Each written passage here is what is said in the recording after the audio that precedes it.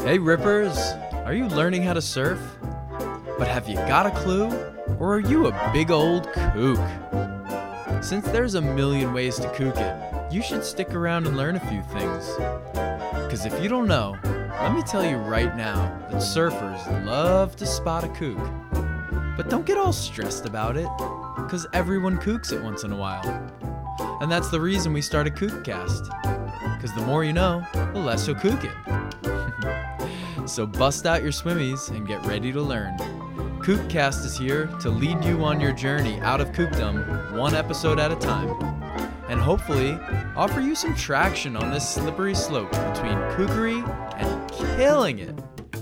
I'm your host, Coach Chris, and I started the surf coaching and education resource, thesurfcontinuum.com. This week on the show, we got Holly Hisenkamp, a Kook's Journal, for those of you who know her virtually. She's on the show to talk a little bit about her summer project, which was to surf 100 days in a row and document it all. Pretty sweet little project, if not just for the commitment, but also for the fact that she had to come home and upload those videos and all that. Take it from someone who knows about uploading videos, it's not easy. And you get pretty fed up pretty fast. All right, here we go. Let's talk to Holly. So nice to meet you officially. Yeah, you too. You too. Congratulations on completing your 100 days surfing goal. That's awesome. Thank you. It was quite the journey. Yeah. Lots of challenges and stuff along the way, but I feel really happy with how it went. Right on. So let's start from the beginning. We'll get to that.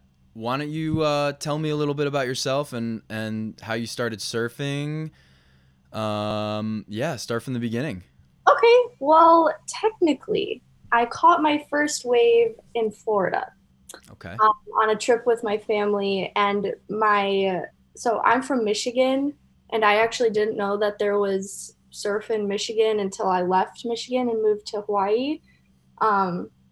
So my whole childhood, I kind of saw surfing from a distance, it seemed, and I always wanted to do it. And then I took just, like what you would teach, like a surfing lesson kind of thing, but more just about, getting on the wave versus like, what you guys are going for. But that was technically my first surfing experience. And then when I moved here, I started surfing when I got here in 2018, which was about 3 years ago. And Here, Hawaii. Yes, here in Hawaii. Mm-hmm. I was 20 years old. So how old are you now? 23. Okay. So learning to surf here was a very humbling experience, to say the least, because there's so many talented people here, and the breaks here can get, I guess, pretty crowded, so just learning how to navigate through that, and learning also just how to navigate on your board. So that was kind of my official intro to surfing. And my first board actually that I bought was, I'm sure you would probably, I don't know what you would think about this, but it was a 6'8" Lane Beachley surfboard. Whoa. It must have been like a little chip. Yeah. I mean, that's a pro surfer right there. So I can only imagine her boards are low volume, high performance, difficult for a beginner. Yeah. Not impossible, but. Yeah. I took like a full month going to this spot on the west side called Thousand Peaks, which is basically, it's like a longboarding wave. And I just spent a month like in the whitewash, just like falling over and over and over and over again. Also just like falling while being on my surfboard because it was so small. Just like straight, I don't know, maybe a month is too glorious. Maybe like 2 months of just doing that over and over again. And then eventually I kind of got the hang of it, I guess. And on the Lane Beachley board. Yeah.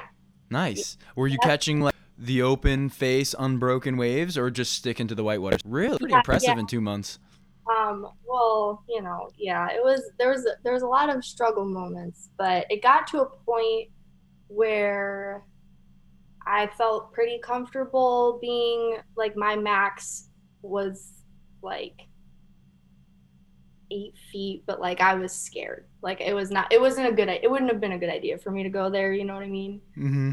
Um, but I love that board so much. I went through that. That's like the best board I think, ironically, I could have started with because it's just I made so many special memories with that board. Mm. But later on, I get more into like longboarding, which is what I Okay. like, I guess. Right on. So you're the beginning of surfing for you is in Hawaii, 20 years old, on Lane Beachley's high performance stick Yeah, in the whitewater, yeah. but I eventually getting to the outside and taking off on true waves, setting them up with good positioning and timing on that little chip. How big was it? You said 6'8"? 6'8", so it was like a fun board. I guess that's what it's Yeah, called. I mean, okay, so I mean, but I bet you it was thin as hell and super narrow, right? Do you remember all the dimensions? Just because I'm curious, this is a small surfboard for you. Lane Beachley 6'8" is probably the board she uses when it's like double overhead and she needs a little extra volume from her standard very low volume high performance shortboard. You know? Just to clarify, like this isn't actually Lane Beachley's surfboard. I know. I figured that it's Your model, not it's her model, right, right, right. But it's so I want I'm just so curious about the board because I'm sure that if it's a pro surfer's model board, it's probably pretty low volume. Anyway, that's just it actually resonates with me kind of pretty well because that's how I started surfing. I didn't know what I was doing. I was like 11 or 12 years old when I picked out my first surfboard, and I picked it out because the price was right. You know, it was like $8 over what I had in my envelope back at home. So I was like, "Mom, Dad, can I have $8? I finally found a surfboard I can afford." It was a 6'2".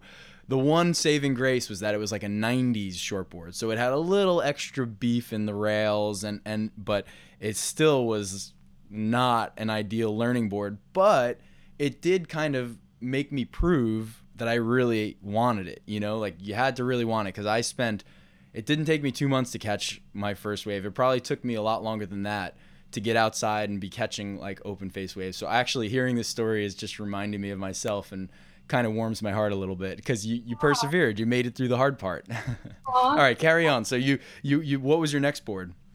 Um, my next board. So I started working at a surf shack, just kind of working in the shop and doing kids camps and stuff. So I kind of had access to a lot of boards after Oh, that. nice.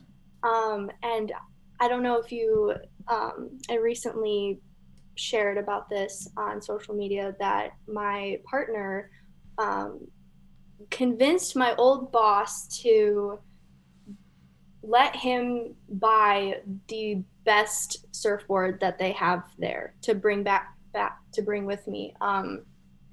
It's a Ado Jimmy Lewis, and it's like kind of pink and stuff. That's the Mhm. board I would ride the most when I was working there. So I would say that was kind of my next board, but I stayed with that board until I went back to Michigan for a little while. And then when I came back here, I tried to find the next board, but I developed such a special relationship with my first board that I think I probably went to like through like 2 or 3 boards that I was kind of like meh uh, Mhm.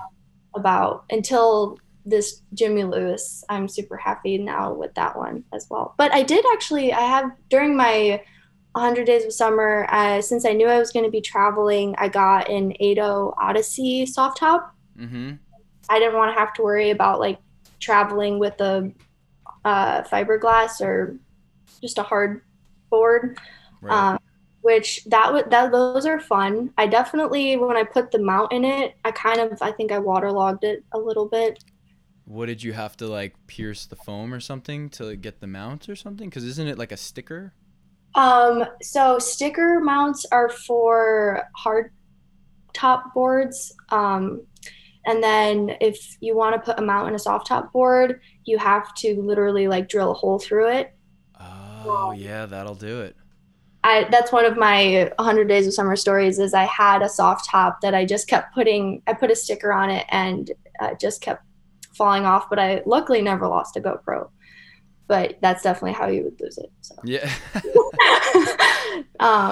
Yeah, I remember seeing in your stories over the summer that you did have some GoPro issues though, huh? Which someone who's dealing with tech, I realize that's inevitable. You're gonna have tech issues. That must have been kind of frustrating though when you got a project planned and in mind. Yeah, and the whole like commitment behind it, it was like some pressure situations. I think I went through 4 GoPros Wow, in 100 days? in 100 days. And yeah, I I didn't literally buy 4 GoPros though. Was buying them through Costco because their return policy is so good. Oh, Um, nice. but the last one I returned, they were like, "Listen, lady, like you can't keep doing this. We're gonna have to get our manager if you return them." We're on to you, lady. Uh, That's so funny. but yeah, definitely lots of technical difficulties. I definitely want to make like a video reviewing the Hero 9, even though they just came out with the 10. Yeah, it would still be relevant though. Yeah. Like people would still have the 9. Okay, all right. So before we get ahead of ourselves, because I know what you did this summer and you know what you did, but the listeners don't know you. So talk about your project that you put together for yourself and how everything around it and, why you needed the GoPro and what was the goal and why and blah, blah, blah. Yeah, so I think technically it was May 28th. And my sister was visiting Ireland and we were just at the beach and this idea just popped in my head because I was kind of realizing that I was like, okay, man, I'm 23. Like, if I want to get good at surfing, I have to like start some now. Like, this now is the time. And while she was visiting, I was recording everything with my GoPro, which I kind of took a break from doing because I love to make videos um, artistically and vloggy and whatever, that kind of stuff. So being with her kind of reminded me how much I loved doing that. And I wanted to spend the summer instead of just like chilling to kind of hone in on a skill and focus on the character trait of commitment, I guess. Mm-hmm. So I came up with this idea 2 days before I started it because I wanted to start it June 1st. And the mission was to surf for 100 days straight in Maui, California, and Michigan because I was going to travel to California and Michigan anyway that summer. So it all kind of tied in perfectly. And kind of the daily goal was to go out there every day, catch a wave. I never caught just one wave though. Sometimes I would say one wave, but it would end up being 3 because you can't just go out and catch one. Right, I know. You did all the hard parts, and once you're out there, it's like, well, may as well Yeah. paddle back out and get another one. Yeah. And record it every day and create some sort of daily upload, daily journal log of my surfing experience that day.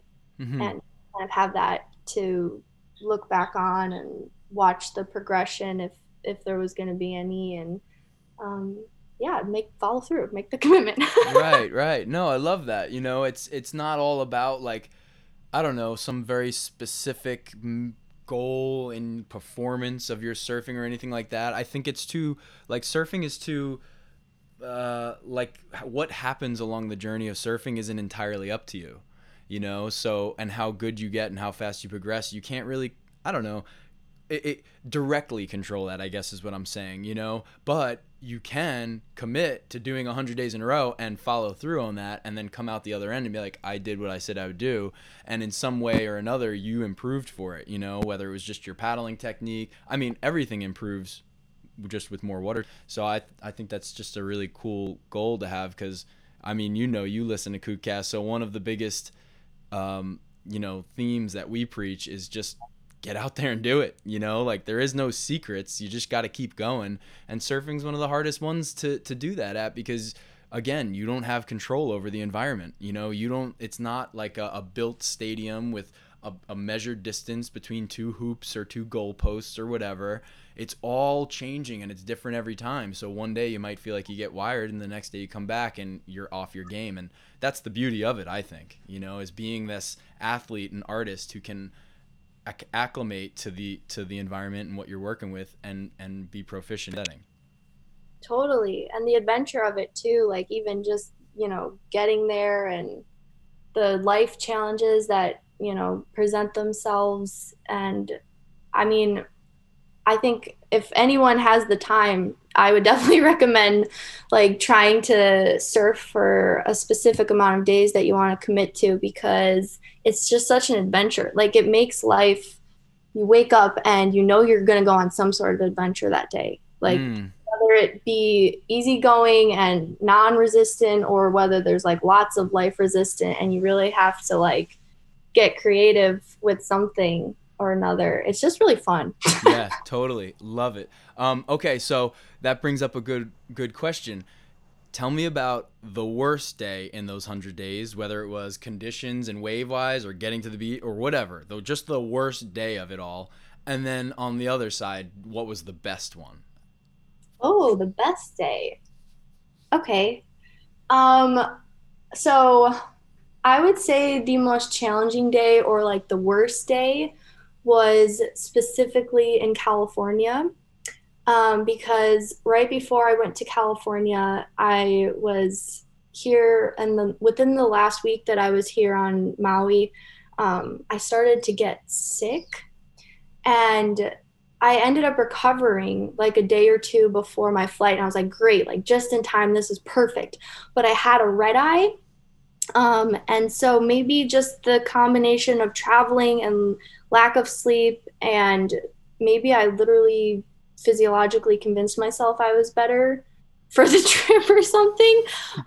But just we flew the whole night, and it was like one of those nights where you only sleep for like a half an hour or something. And so we landed, and I started to feel ill again.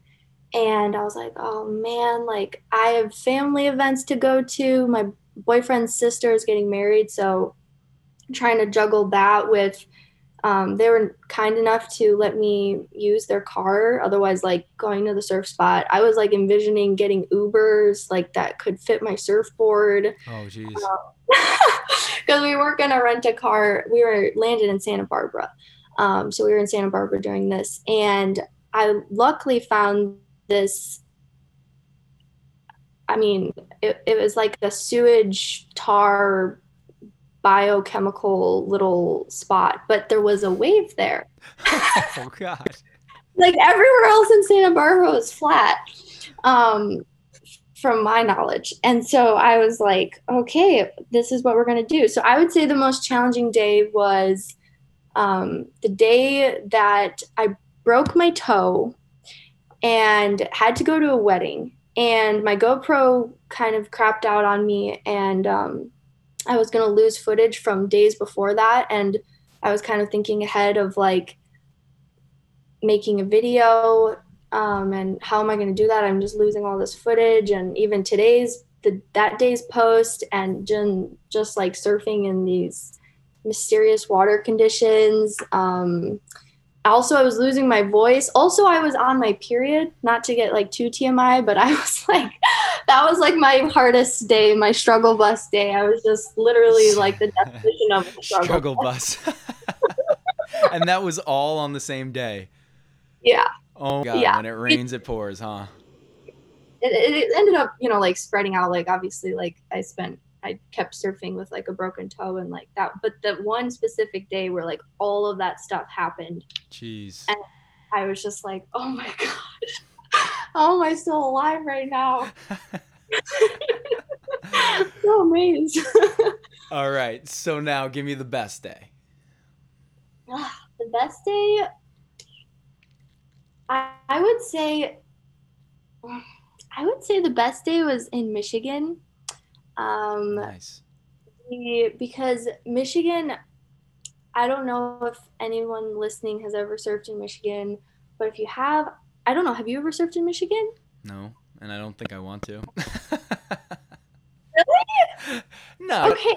I Wow. totally would. The thing is, I'll never find myself in Michigan. Okay, yeah. I mean, I feel like people have different perspectives of Michigan. Like, I feel like a lot of people think of Michigan and they think of like Detroit because that's the capital. I don't know what to think of Michigan. All I know is I'm from New York, and that is hard enough. You know, it's cold enough, it's rough enough. So if I'm traveling and going surfing, I want it to be warmer and better than New Yeah. York. And I don't know if Michigan would quite make the cut. But like I said, if I am in Michigan and I do have a ridiculously thick wetsuit and a surf, I'll paddle out, sure. Yes, that makes sense. That makes sense. Okay. So continuing on, surfing in Michigan to me is like a phenomenon because it's a lake, right? So there, I'm still trying to understand and fully conceptualize how wind swell works, Hmm. um, how you can generate waves like that just off of wind swell, and so it's just amazing. So there was this one day where we were driving, and we ended up pulling up to this spot. I was like, oh, I don't know if this spot would have anything, but it's a spot that I'd been going to just like at the beach since I was a kid. And Hmm. excuse me, and I pulled up to it, and it was literally peeling. And I don't use that as an exaggeration. It was literally like these 2 to 3 foot little peelers. I named it Little Dreamers. And it was all to myself because it's freaking Michigan. Yeah, So yeah, yeah. The nearest surfer is like a couple thousand miles away. No, there is a surf culture there, right? yeah, it's a growing culture. It seems like I'm not super well versed with it, but yeah, so that would probably be my favorite day because there was no one out there. It was completely unexpected. It was a special spot to my heart. And Mm. I don't know, there's something that really, maybe it's because I don't know if it's because I learned to surf in a place where I'm not actually from, but surfing where you're from, I feel like hits different, as they say. Totally. No, I can 100% attest to that. Anytime, so I work with quite a few different people. It's just natural in my business. It's just there's always different people. And a common question I get is, where's your favorite place to surf, or what's the best waves you've ever surfed? And my answer is always the same: home when it's pumping. You're home. Well, maybe not you, but for me in general, I'm home more often than any other place, and so it's special when it works here. When it's good here, that's pretty special to be at home and scoring waves. But I think I love that your best day was in Michigan because, for one, that's the unexpected answer. For two, you probably weren't expecting epic surf or any great little waves. It was home. So all those things were kind of setting you up to have this low expectation of just like, oh, I'm just going to show up and I'll do whatever I'll surf whatever I can out there. And then little do you realize, there's actually going to be a decent little wave to surf and it's home. So I feel like that's really what set it up to be a great day. And it just goes to show, like, a good day of surfing isn't necessarily the day that you got the best waves or the best waves were out there. It's the day that your mindset is right, you're in a good place, you have a good attitude, and then there's just something to ride. You're like freaking out. Versus when you're expecting good surf, you think it's going to be good, you're expecting it to be good, so all your hopes and expectations are up, and you get to the beach, and even if it is really good, you're almost like, oh, it's not as good as I thought, though. Yeah, yeah, those expectations are killer. Yep. Totally kill it. Yeah. But yeah, just like connect and also just being there by like having the wave, it's just you, nature, and the wave, and it's all happening like I don't know, surfing here in Hawaii, obviously there's like usually people out and I don't know. I never, if I get to surf alone or with a special friend or something, I don't take that for granted because it's hard to come by here in Hawaii. So I thought that part was really special too. Mm. So what do you mean? It's hard to come by in Hawaii? Like, you don't have a lot of surfing friends there, or there's too many surfing friends there? I guess the spots that I enjoy going to, which aren't necessarily like the best spots or whatever, but there's just always people out, and my home break here, like the break closest to me, um, is always like popping. If it's not popping, there's like not a wave, and I mean, I'll go out there still and stuff, but Mm-hmm. if there's any semblance of like a wave that is people want to ride, then like there's going to be people out here. And yeah, especially with like tourism here, like there's lots of tourists that come and surf, and which is fun. My favorite break is actually like a tourist break. Mm-hmm. So not to knock on the tourists or anything, there's just a lot of people like Right, always. right. No, totally. I mean, we released an episode. I don't know if you saw, but I think we called it the worst condition in surfing. You know, I 'cause did. I listened to that in Michigan actually. oh, nice. And I just kind of love it because it speaks to this very thing we're talking about. Like, you know, everyone gets all hung up on what's the tide, what's the wind, when's the swell going to be best, you know, and always forget to think about where am I going to be able to get the most waves regardless of how good they are. And crowd's a huge factor in all that, especially if you're a beginner or you haven't really earned your stripes at your local spot yet. When all the guys show up, all the people, all the guys and gals who are like good at what they do, you know, they're probably not going to let you get many waves. That is my firsthand experience. um, yeah, and that's another thing I've noticed about the whole worst conditions thing too. If I go out with someone and they're kind of like high expectations, and you know they're like, well, the tide's not really right, and like, oh my gosh, the wind is coming in, like, and I'm like, okay, so we're going out there, and they'll come in and like they still will have something to say about it, like, well, you know, it was all right. I mean, this person this and this person that, and like the wave this, maybe I'm riding the wrong board, blah blah blah. And I'm like realizing, I'm like, wow, you know, this is really just about your perspective. Right. Good on It's you. completely different for me, man. Yeah. It's um, like you guys surf two different total sessions. yeah. So I definitely think perspective is extremely important in how your surf session is written. Right. Totally. So we call that either, well, there's two ways of identifying with that and maintaining it. I feel like knowing these things is the first step in being successful at it, you know? And so we call it the Grom mentality and the beginner's mindset. You know, and the Grom mentality is just like you can surf anything. If you see whitewater, there's surf, there's waves to be ridden. And then the beginner's mindset is very similar. It's just like I'm just excited to learn whatever. I want to get out there. And I feel like those are two things you really have to guard and protect and continue to cultivate, because otherwise they kind of wear out. You know, and you start hearing the other surfers talk, you start seeing them check the waves and then turn their back and go home. You start realizing like, oh, when there's offshore wind, the conditions are clean, and when it's onshore, it's not clean. And you start getting these preferences for conditions, and all those things sort of erode your water time. You know, you start these higher and higher standards, and you can get to a point where it's almost never good for you. And then you never surf. And then here's the worst part. When it is good for you, like you're like, oh, okay, I'm finally ready to paddle out. You're not in shape. You can't go surf. You haven't been surfing. Wow, you're like describing an archetype of surfer that I encounter. Right. Well, there's a lot of them, so it's pretty easy to identify. Yeah. But it's just good to, when you know something, then you can guard yourself and avoid becoming that, you know, and make sure that you're still have the Grom spirit and the beginner mindset.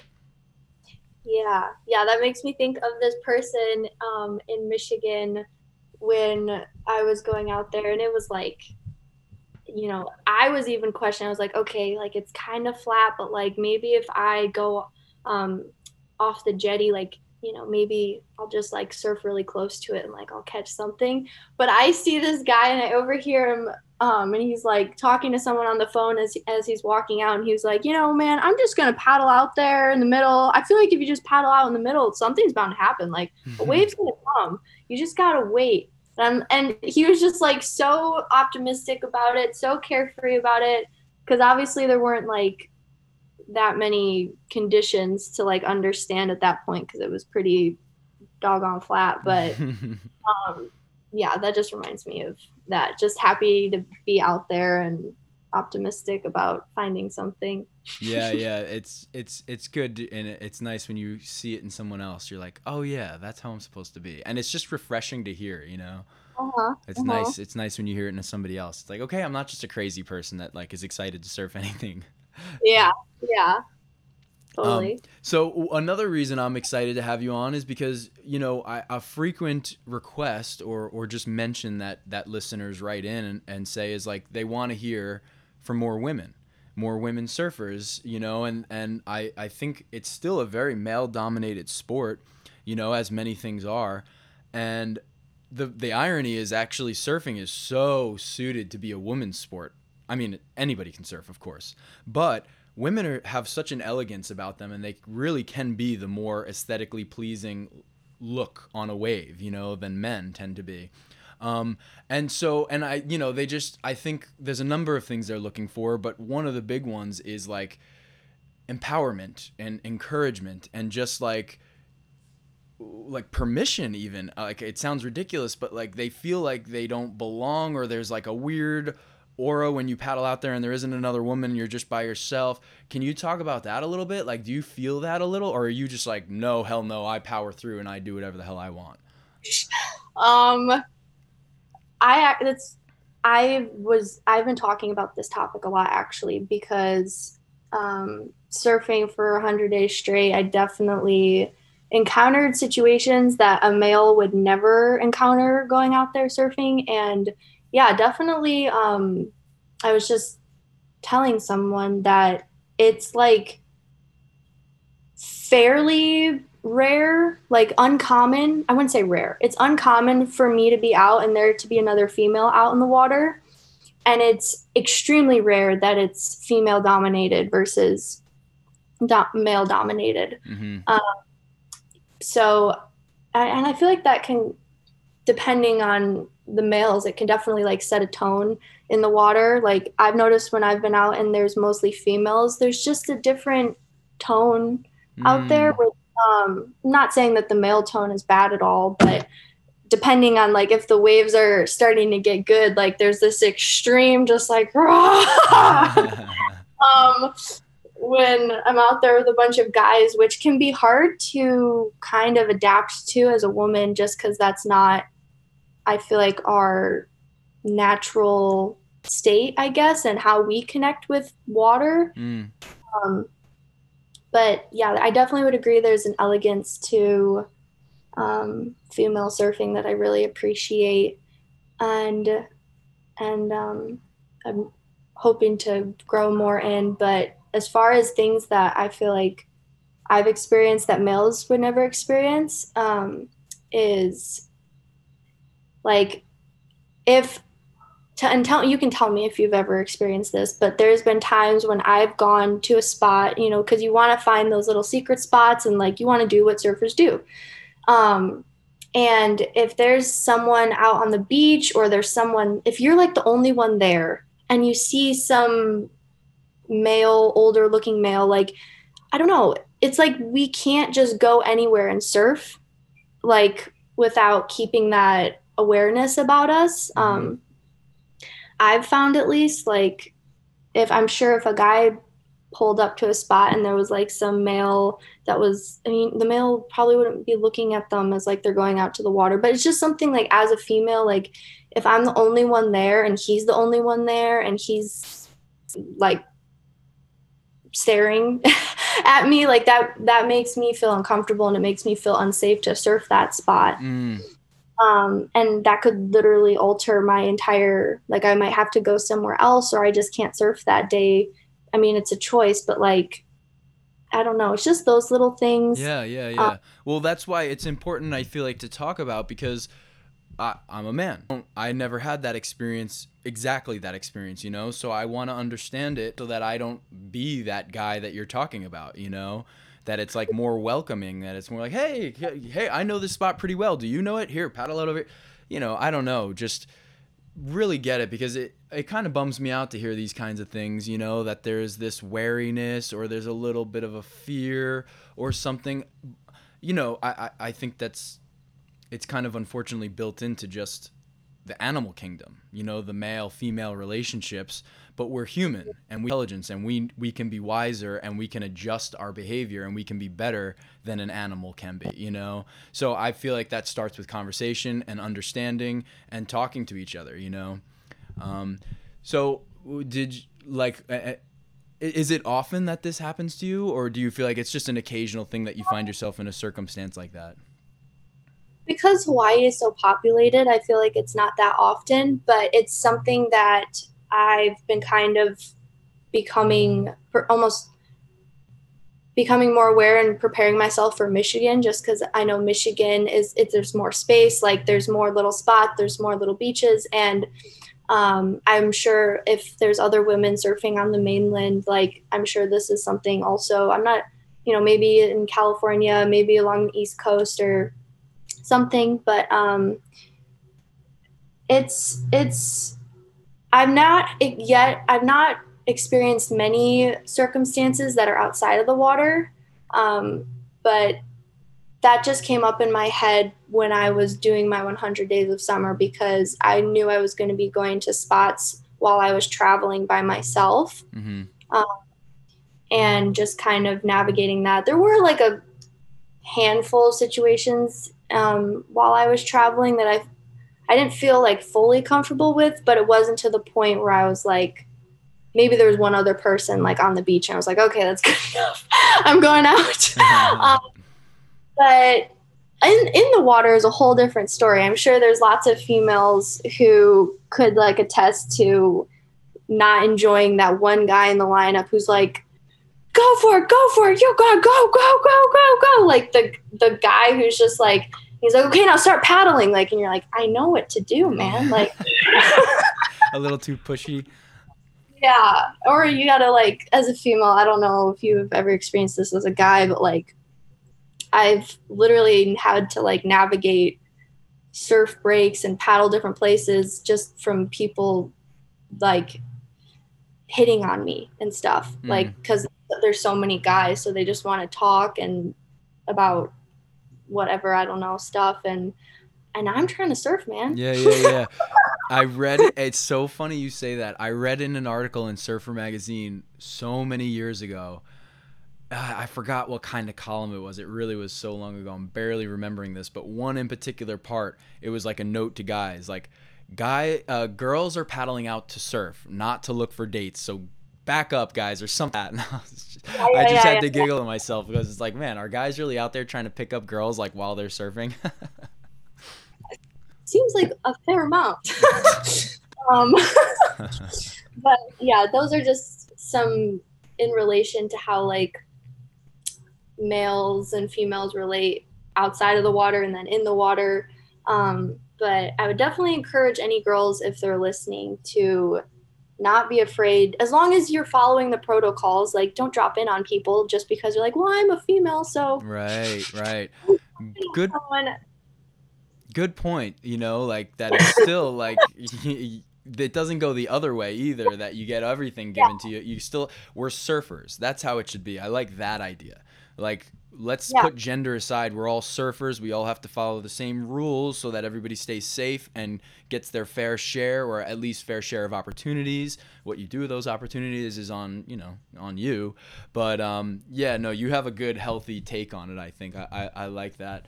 And it's just nice to hear, because like I said, I'm just trying to understand better for my own benefit, like my own growth as a person, And it's only been made aware to me because women write in and they say like, hey, love the podcast, but you have like 2 girls on the show. Like, what? Get some more girl guests. And I'm like, okay, I'm trying. I'm trying, man. Yeah. And something else I've noticed too, if I could communicate that, when I've been out there, I've noticed some guys like will use it as a tactic of being like, oh, you can go for this one. You can go for this one. And I would just encourage people. I don't know if anyone else has experienced that, where you're like, oh, well, I mean, he's letting me go for everything, but like, there's a whole other lineup out there. So just remembering that, like, just because one person is like letting you go for it, depending on the positioning, like, just, I've had to remind myself, like, kind of well, there's other people here. He's not the ringleader of the lineup. Mm-hmm. So, right. So just being aware of that. And like you don't need permission from that one guy is what you're saying. Like you can go hunt down your own waves.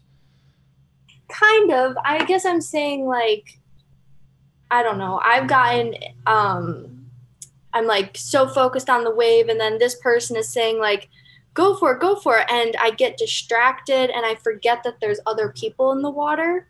So I guess this isn't much about being a female, but more so just I have to remind myself, and because it's usually guys telling me like to go for it, but to remember the order and like the lineup of it, and don't just because we are female, like doesn't mean that we still have to follow the rules, basically. Yeah, right, that's what you're saying. Gotcha.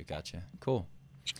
Okay, so we gotta hit this part because it is the kook cast. What's the kookiest moment? Now, not the worst day you had. We already covered that, but what's the kookiest thing that you're like, oh God, I don't even want to put that on video, or I'm glad I didn't get that on video, or I can't believe I did get it on video. One of those situations. Oh wow. Well, considering I've like titled myself a Kook's Journal, I feel like I have a lot of those. Okay, so give us one of your favorites.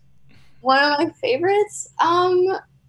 Okay, well, I haven't touched on this yet. When I went river surfing in Michigan, that was a very kooky experience through and through. That was, because I knew when I was going to Michigan that I was like, I was gonna have to get creative at some points. Oh no. Oh wait, which one? Okay, now I just thought of another one. Okay. You can do both if you want. I'll go this other story first because there's a definitive story versus like an experience. Okay. So I had to get creative one day because I was going camping with my family, and where we were at there was like no real waves at all.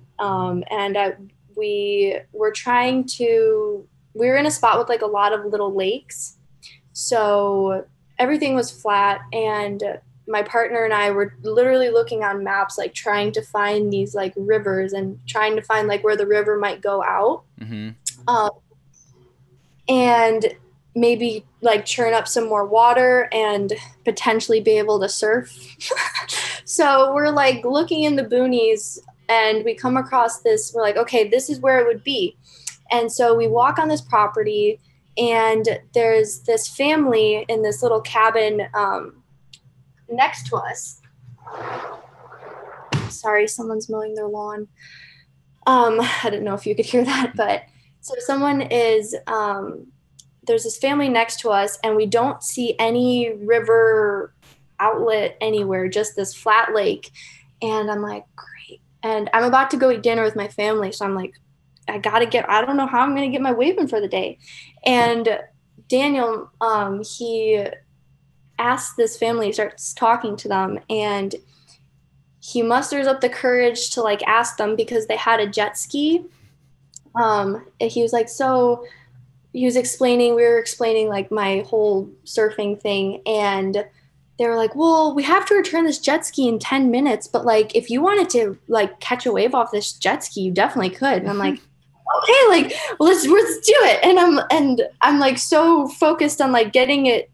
So I'm like running because they only have 10 minutes before they have to go like and return it. And I'm like, okay, so I get on the board, I'm in the water, and everyone's like telling me what to do. Like, okay, position yourself here and put your thing. I'm like, and I'm realizing like, I don't even know how this is going to work. Like this is, and so I'm trying to listen to what they're saying, and I'm getting so confused. And so what they did is they had the guy holding on to the end of my leash that would connect to the surfboard, and I put the ankle part of my leash around my wrist. And so he starts going, I'm like paddling and my arm's like dangling, but I'm like trying to paddle with the other arm. And two times I just like completely ate it. And I can tell this guy in the jet ski, he was like not a part of the plan. He just kind of like was the one who was returning the jet ski. So he was like, okay, one more time, then I gotta go. And I'm like, okay. And it was honestly looking back like pretty, I feel like it could have been dangerous, like hooking it to, I feel like I should have just held it. Because what he did is like, so I'd be like, okay, let go. And then he'd let go. And I'd try to like ride the wake of this jet ski. Of a jet ski? Oh no. On my 8-foot soft top board. So the last time it managed to happen for like 8 seconds or like 8 milliseconds, I should say. I stood up and I was like, yes. And then he literally like left me in the middle of the lake and I paddled back and they were like, yeah. But I would say this moment just because I felt like such a fool. I didn't know what I was doing. That's hilarious.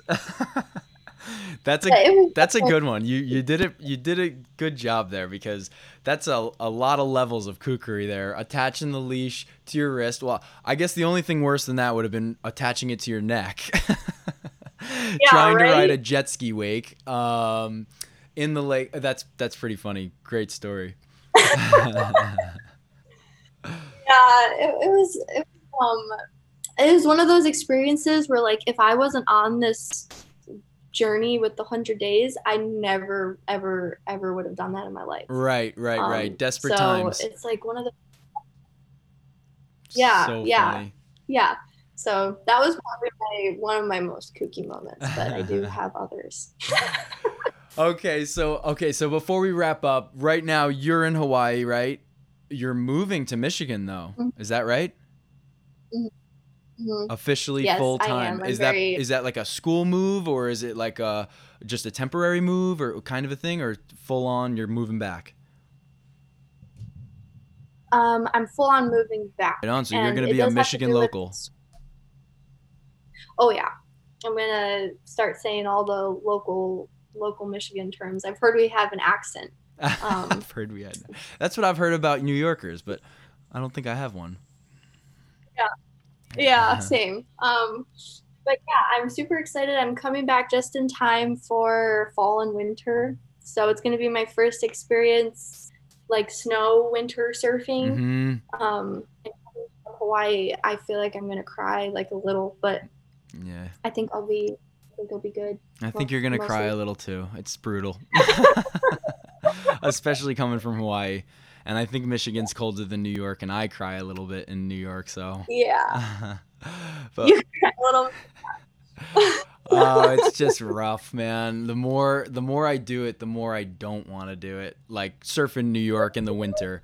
It's no, I can't say that. I'm just being spoiled. I've done it all my life, so now I'm at a point where anytime I go anywhere that's remotely even just a few degrees warmer, I'm like in just California even, in the middle of winter. Over here, I'm wearing a hood, boots, gloves, full on winter gear, And in California, same time of year, it's a 4.3, which actually I love my 4.3. It's like my superhero suit, makes me feel all like strong and protected. Right. But even just that, it just spoils me. And I'm like, man. And then I come home and I'm like, oh, you have to put on the wetsuit and the boots. And then what do you do when you're done? Like, you get changed in the parking lot? No, hell no. You go home in your wet wetsuit, all clammy and damp, and get changed in the shower where it's warm. It's just a process, and you really have to be strong-hearted to look at conditions that you can surf but aren't the best and say, hey, I'm going to suit up. I'm going to put all this gear on. I'm going to go surf in that freezing cold water and do the thing. Do you mind if I ask you a question about that? Of course. Because I'm completely, unaware. Okay, well, I guess I have a couple questions. But hit me. It was helpful to know that you drive home in your wetsuit. Like, I was thoroughly wondering how that works. But I'm blanking on the question that I just had. But well, let me tell you about driving home in your wetsuit, and maybe you'll remember it. First of all, okay. I wouldn't do it in more of a 10 or 15 minute drive home. it's something that like I'm right over here home. I have a little process for doing it. You know, I have a little mat I can ruin my car seats and all that. And and that's just because you don't want to freeze your ass off getting out of your wetsuit when you're wet and it's howling, freezing cold wind. You know, if you have to do it, you have to do it. And I've done it plenty in my life when I'm not 10 minutes away from home. But it does kind of make it a little easier to say yes to surfing in the winter. Gotcha. Okay, I did remember my question. Good. I've been curious how being in cold water in the winter would like affect my health, because I feel like it could affect it very poorly or very positively. Because I think of, do you know who Wim Hof? I don't remember his first name. Wim Hof, yeah. Mm-hmm. Because he goes in the cold water, but for specific amounts of time, and that improves his health it improves health for various reasons. But I've also heard like being in the cold weakens your immune system. So I'm interested if Well, I guess my first advice to that would be, well, first of all, my experience is no negative effects. I have pushed it too far, like when I was getting cold and the waves were good and I just insisted. Like I kept forcing myself to stay out, and I should have just gotten out when I felt cold. And that was going to be the next part of my question, is just listen to your body. Like your body tells you what you need to know. And if you're getting cold, it hurts. Your body hurts for a reason. It wants you to stop whatever it is you're doing to it, you know? So as soon as you get cold, get out of the water. But I do think it's a good thing. You know, the difference also between you and Wim Hof is you're going to have proper gear. He's using like these breathing techniques and a strength of mind, and he's going to a special place in his head to like stay calm and in freezing cold temperatures for a little while.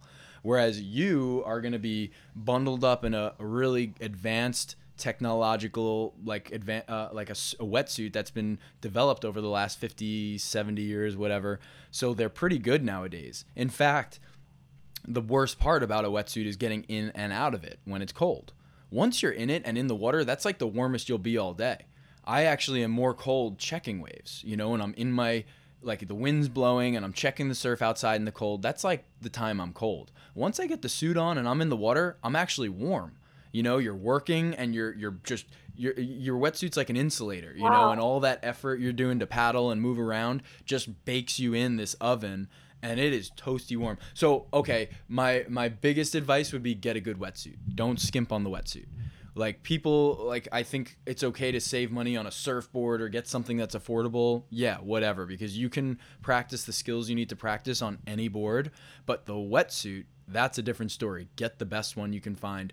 Doesn't matter the brand, I don't think so much. They're all really good, you know, but just get the liquid tape seams, get the, you know, like whatever, like all the seaming options, like the glue seams, the liquid tape, double blind stitch, whatever, like, because that's where you lose your heat, is through the seams most of all.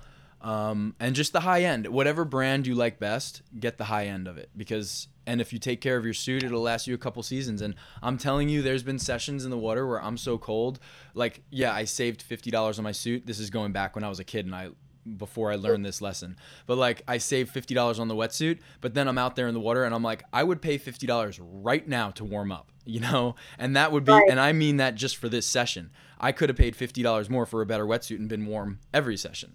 So get the better wetsuit, the good boots that fit good, make sure everything fits well, you know, get mittens, not gloves. You know, you want your fingers all together in a mitten. And the lobsters, don't even get lobsters. Just get the mittens. It feels awkward, but you don't need your fingers when you surf. Yeah, just go scooping away with your little mittens and your round toe boots and your 5'4", you know, fully hooded, and then rinse that thing out when you get home. Take good care of it, and like that's the best advice I would have for any surfer venturing off into the winters in the higher latitudes like where we are. Gotcha. That is very helpful. Thank you. Right on. Well, Holly, unless you have another question, I think we'll wrap it up.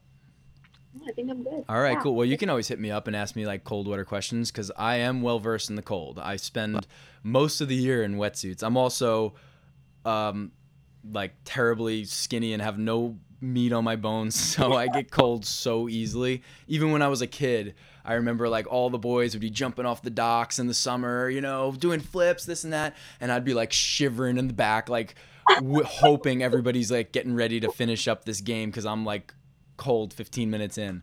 I've worn wetsuits my entire life and not been ashamed of it. Yeah, same kind of. I get cold easily, so Yeah. this should be exciting. All right, so I'll definitely hit you up with that. get a good wetsuit.